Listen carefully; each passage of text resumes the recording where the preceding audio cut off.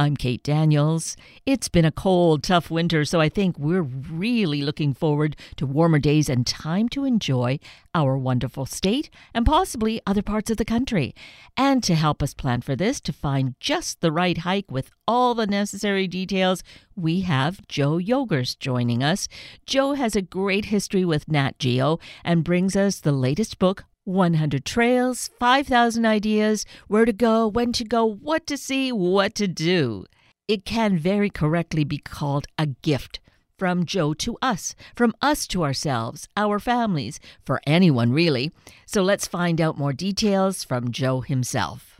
Joe Yogers, good morning. I am so excited that we have this time to have a great conversation together about something that I think is likely very near and dear to your heart. Oh, it is, definitely. Yeah. Because besides being a writer and a photographer, no doubt you're an avid hiker, right? Yes, I have been my whole life. Well, I can't say my whole life. As a child, in the Boy Scouts, I hated the hiking, but by the time I was a college student, I had walked my way into it and really loved it. And it's ever since then I've been an avid hiker. So what happened at that age? Was there a particular hike, or what was the inspiration? This might help our listeners. I had pretty severe asthma as a child, and I just found it very hard to walk long distances, especially up mountains and things like that, which the Boy Scouts made you do. And I outgrew that asthma in high school and got a lot healthier, and I just started walking. And I ended up spending 2 summers of college vacation working in Las Vegas at the airport. And I would take my days off, and I would drive to the national parks in southern Utah, northern Arizona, and just hike. So, I did Bryce Canyon and Zion and the Grand Canyon and even Death Valley in the middle of summer, things like that. So I really kind of got into it those 2 summers and just kept it up after that all around the world, the various places I've traveled and that I've lived. That is so beautiful. It's such an organic way to really enter into this, and from something that you just learned to love that way has developed this whole career of these wonderful books about hiking and nature. Mm-hmm. Yeah, it all stems from that period of my life. So I'm lucky that I was, able to make a career out of it, about writing about nature and places and hikes and camping and things like that. I feel really fortunate that I was able to make a career out of it, especially with an organization like National Geographic that I grew up with, sitting on the living room floor, looking at the magazine and having the map spread out and wondering what all those places were like. And then to become the adult and travel to those places and be part of then presenting it to the rest of us. Yes. I have to say, though, it did take 16 years of trying before I got my first gig with National Geographic. Okay, so just a reality check, right? Yes, just a reality check.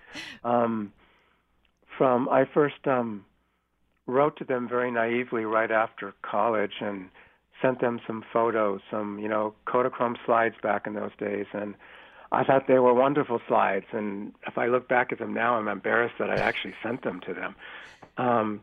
But I had an editor who was kind enough to write back to me, and we kept up a very casual correspondence for 16 years until I got a call one day from another editor that he had recommended me to, asking me to go to an obscure place in India that they needed a book chapter on, and I happened to be the only person on the planet, or at least in the U.S., that they could find that actually had been to this obscure place in India. So that's how I got my first assignment with them.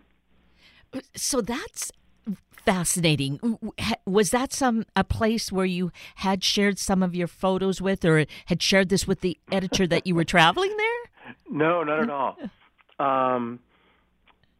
What happened was I lived overseas for 13 years between South Africa, England, Hong Kong, and Singapore. And when I was in Singapore, I got an assignment from Islands magazine to go to the Andaman Islands, which are part of India, but they're actually closer to Thailand and Indonesia.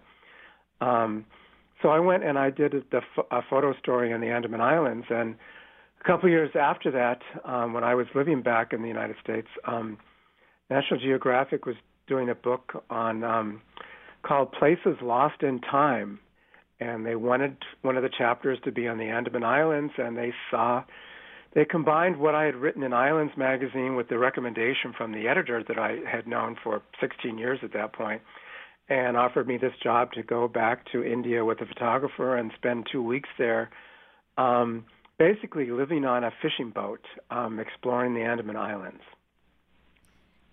And being paid for what you were doing this time. Yes. Wow, what an adventure.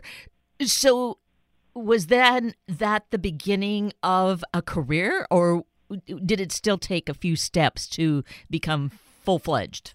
No, it pretty much kicked in after that. The year after that, they offered me an entire book on driving the Pan American Highway from Texas to Argentina. So that was a year-long project, and those were the first two of, I don't know, somewhere between 40 and 50 book projects that I've now worked on with them. Most of those were team projects where I was one of 4, 5, 6 writers working on a book, and I still do that occasionally. And then in 2016, 2017, they offered me another entire book again, called 50 States, 5,000, ideas. And that was the first book in this series that we're now up to with trails, and there were parks and road trips and campgrounds and cities before that. So I think this is the 6th book in the series. It's one per year since 2017. Yeah, that makes sense. It's 2023 now. That adds up to 6 books. So yes, Yeah. that's what we want to focus on. With more of that spotlight is this new book, 100 Trails, 5,000 Ideas, Where to Go, When to Go, What to See, What to Do. And you've already given us a great kind of substantiation of your experiences and how you really have good insights to guide us on this.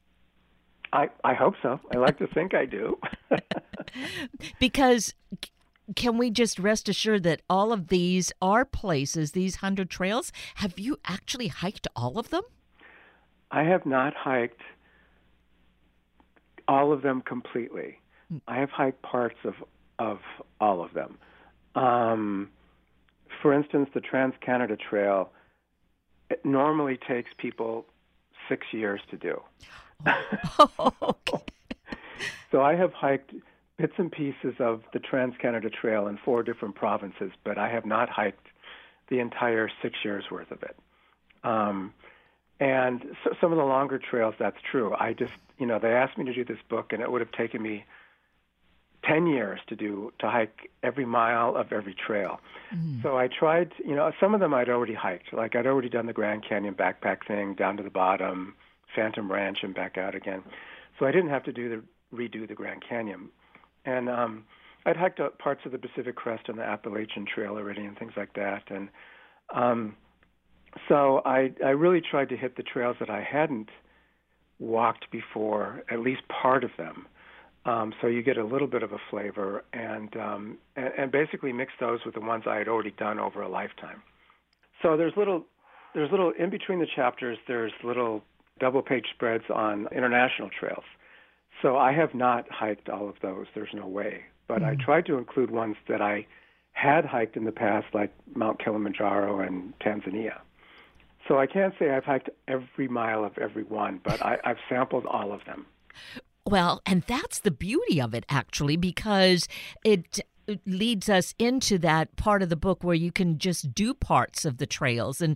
And we can still say, well, I was there. Maybe, I didn't hike the whole thing, but to experience part of it has to have some exhilaration to it. Yeah, that's one of the things we really wanted to do. That's why we have these sidebars on kind of parts of these kind of epic, legendary trails that you can walk in a day or even half a day. There's not a lot of people that can take 3 months and walk 3,000 miles. And so we figured, we'll feature these big epic trails, but we'll also have shorter trails, and then we'll also talk about shorter distances on these epic trails like the Continental Divide and the Pacific Crest and the Appalachian and even the Trans-Canada that you can walk in a day or less, just so you get a flavor of it. So that was very important to us that this book be opened, available and relevant to everyone who likes hiking, not just the long-distance marathon hikers.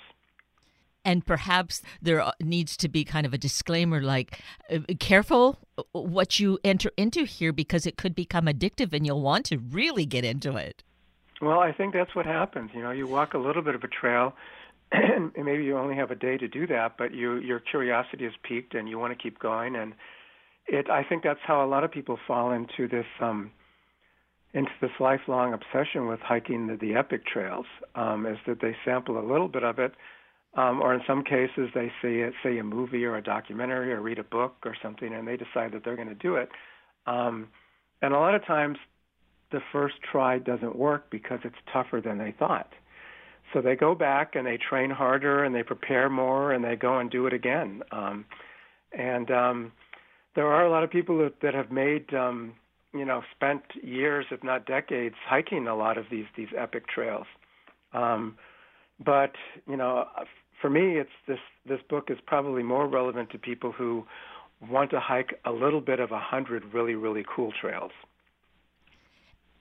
And so it is this wonderful book that, of course, is a great gift idea.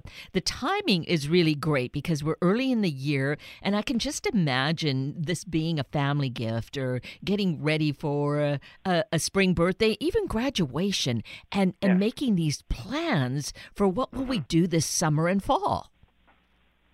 Yeah, I already have friends that are ordering it for spring birthdays and graduations for their kids who are avid hikers already. So yeah, it's a great gift idea, and it's these books are often up among the top 1, 2, or 3 on the Amazon Books list of gift ideas. I noticed that for the past 6 years they've been some of the top gift ideas.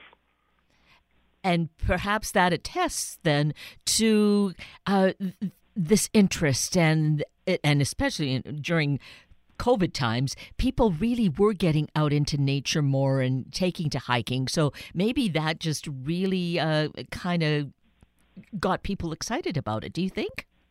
Oh, yeah, very much so. In fact, this book would not be coming out now if it wasn't for COVID.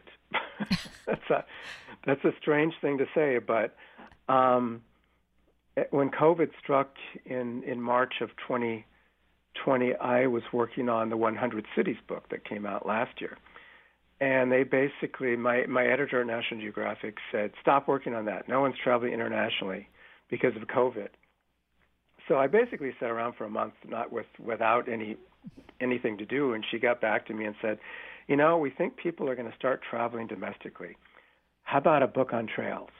I said, sure, let's go for it. So I had the summer of I actually started in the summer of 2020. I had to start traveling again. So I started doing trips then to sample some of the trails and places I could drive to because I wasn't really ready to get on a plane at that point. So I could drive to trails in Arizona, New Mexico, Texas, Utah, Nevada, whatever. And then 2021, I started flying to places to do trails, catching up on my Canadian trails because you could go back to Canada last year. So that's kind of how it panned out. It may have come along anyways as one of the books in the series, but it really got pushed up because of COVID and the fact that National Geographic guessed correctly that people would be going back to domestic travel sooner than international travel. They really guessed right on that one. Mm-hmm. And it's I like the idea that we can really tip our hat to COVID for something good. Well, yeah, exactly. I mean, it's changed a lot of things in life. Mm-hmm. I've worked at home for 30 years, so my work life did not change at all. My daily routine did not change. The commute from my kitchen to my office didn't change. But I thought, now the rest of the world has to do what I've been doing for 3 decades. And some of us really embraced that and thought that that was really great. And some of us who've had to go back into workplaces are still struggling, like, but we want to do at least some of that at home work. So Yes. yeah, there's a lot of benefit to that. And well, here's the thing. If we were fortunate enough to have work that allowed us to work from home, we saved time, and we were able to use that to, like, theoretically get out and do some of these hikes. Yes, very much so. Yeah, I think the great outdoors was an escape for a lot of people who had cabin fever from the lockdown. And I think the first time we ranged out and went on a camping and hiking trip was, I think it was June of 2020. And we went to a campground in the mountains of Southern California, and it's quite a famous campground, Mount Palomar State Park. And there were only 2 other families camped there at the time. It was empty. And when we took our big, long hike, we came across one other couple the entire time. So it was like the world was empty. And then by August, when I got around to going to 5 different national parks in Utah, they were crowded. So between June and August, people got out on the trails again and on the roads again. It was amazing how it picked up in just a couple of months. But I also discovered that even when national parks are full, there are still trails out there somewhere where you can be the only person, or your family can be the only group on a given trail if you're willing to get far enough out in the wilderness. And can we look at 100 trails and be guided to some of those that are perhaps less trekked than others? So if we want to have, a little bit more space around us? Well, yeah. There are some, there's popular trails in here too, but there are ones that are the trails less walked, I guess you could say. And, there's some in your area. You're in Seattle, right? Right, yes. And, one of the ones that I have, and I know it's a well-known trail, but it's not necessarily really crowded, is the Wonderland Trail, which is in Mount Rainier National Park, and it does a circumnavigation around the entire mountain, but down at the forest level. And that's a 10 to 14 day trail, so it's not a casual thing. But you're not going to find a lot of people on it because of that.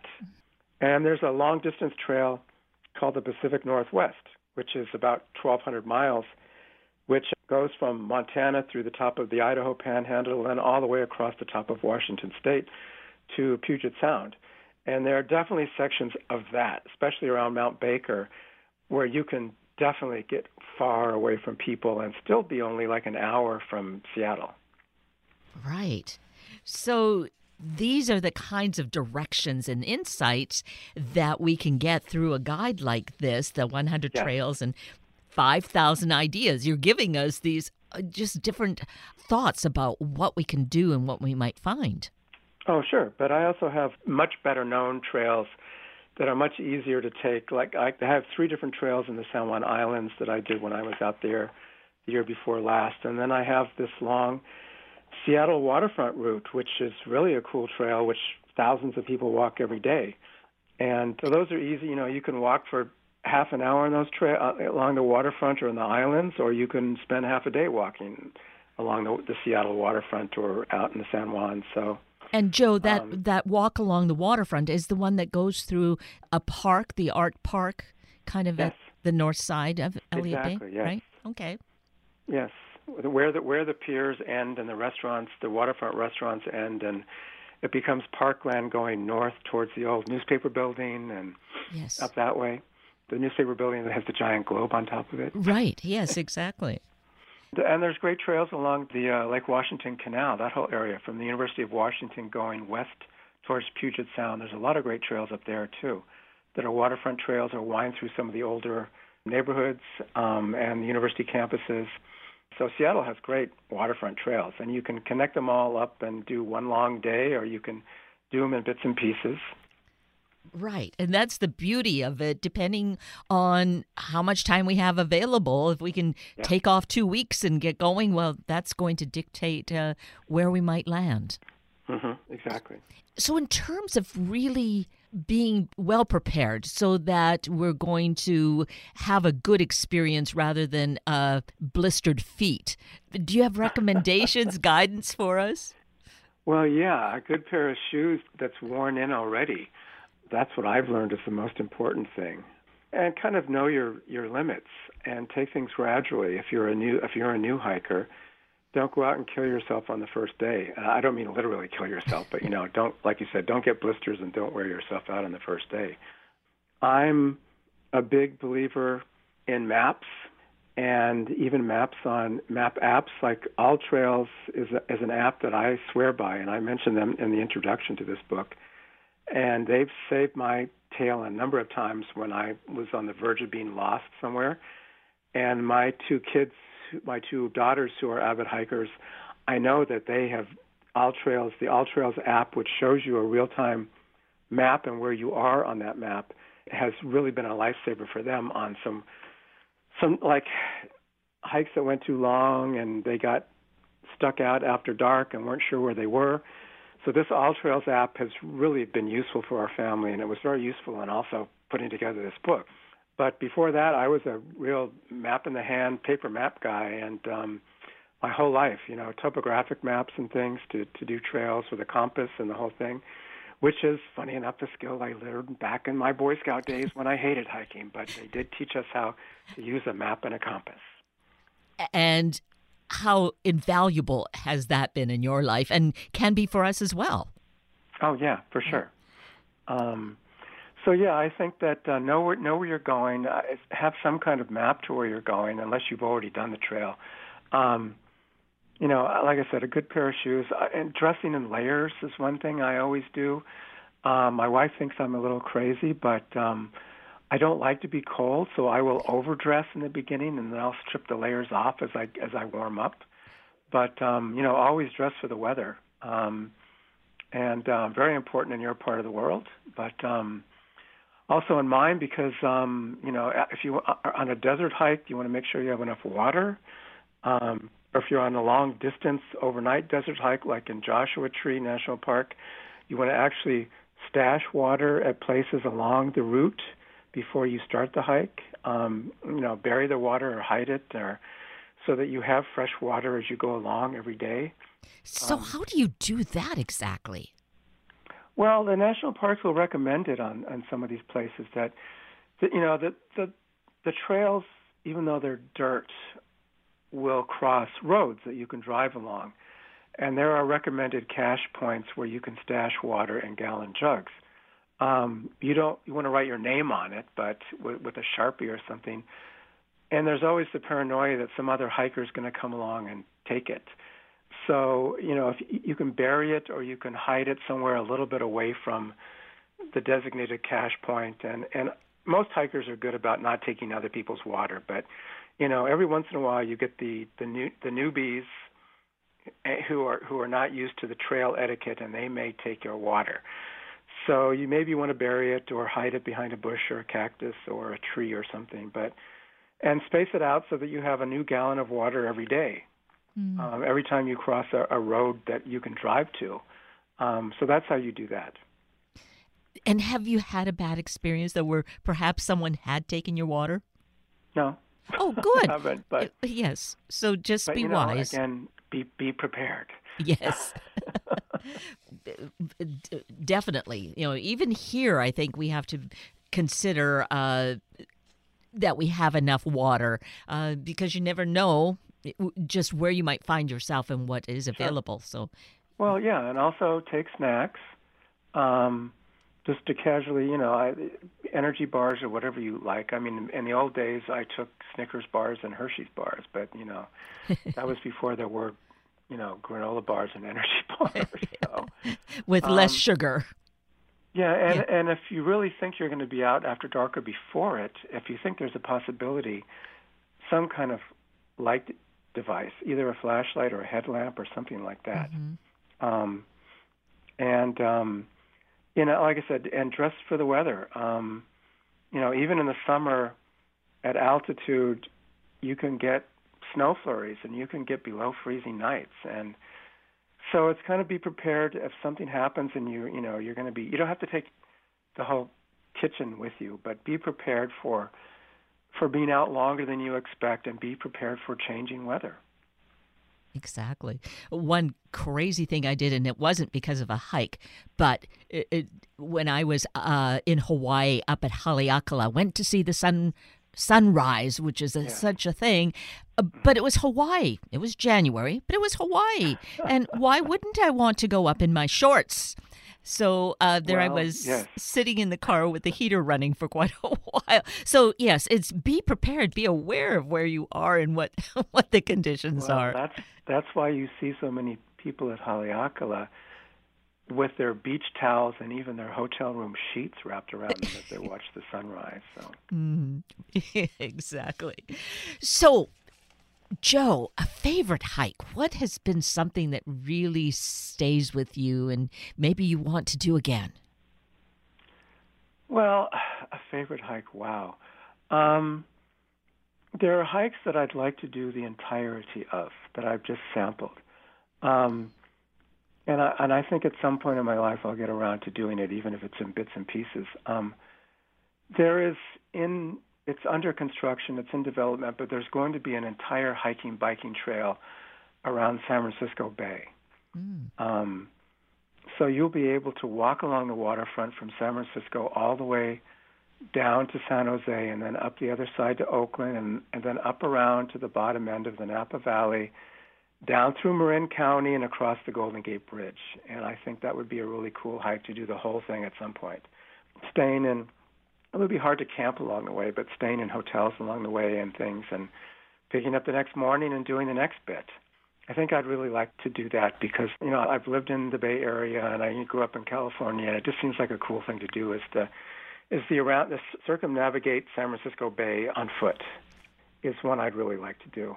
And I know what the hardest two hikes I've ever done were. One was at the age of 19 doing that Grand Canyon hike in the summer in July with very basic equipment. And it was like 110 degrees at the bottom. Oh. And I think that was just insane. If I was to do the Grand Canyon again all the way down and back, I would do it in the spring or fall, certainly not in July. Mm-hmm. So that, I think, was the hardest just because I wasn't prepared. I didn't have enough water. I wasn't really conscious that there would be such a temperature difference from the rim down to the bottom. I mean, there's like 7,000-foot difference, right? And you go from 8,000 feet in the pine forest down to really 1,000 feet, and it's the Sonoran Desert. So I just didn't really take that into consideration, but I would now. I did a lot of cool hikes in Africa during the year that I lived there, including Kilimanjaro, and I'd love to do some of those again. One of my favorite hikes there was, again, 26 years old at this point, very stupidly decided to backpack for 6 days in the South African bush by myself and survived to tell about it. But it was a really cool experience. And I realize in retrospect that if something had happened to me, like a leopard or a flash flood or an elephant stampede, nobody would have known what happened to me. And they would have never found the body. Yeah, in Africa. So I wouldn't do that now, and I wouldn't recommend hiking for a week on your own in the African bush, but it was a very cool experience at the time. Well, that is why it is wise for us to look to National Geographic's 100 Trails, 5,000 Ideas that you have provided for us, Joe Yogerst, and that we get a chance to really prepare ourselves rather than go out with all out there naively. Be prepared. Well, my naive experiences in the past feed into my experience in this book, my recommendations. So, and see, this is well worth following. Well, we could just go on with more and more stories because these are so entertaining, but the book is one to get and create our own stories and adventures. Yes, definitely. Well, I am so grateful that you do this work that you obviously are so passionate about, and that you've taken time to share some of it, some of the insights with us this morning. Joe, it's just really been fun, and I look forward to the next ones to come along. Thanks. I hope it's my pleasure. I hope everyone enjoys it and gets some great ideas for hiking out of this. It's up to us, right? Yes. Well, again, many thanks for what you do and for your time today. Sure. Thank you. Take care.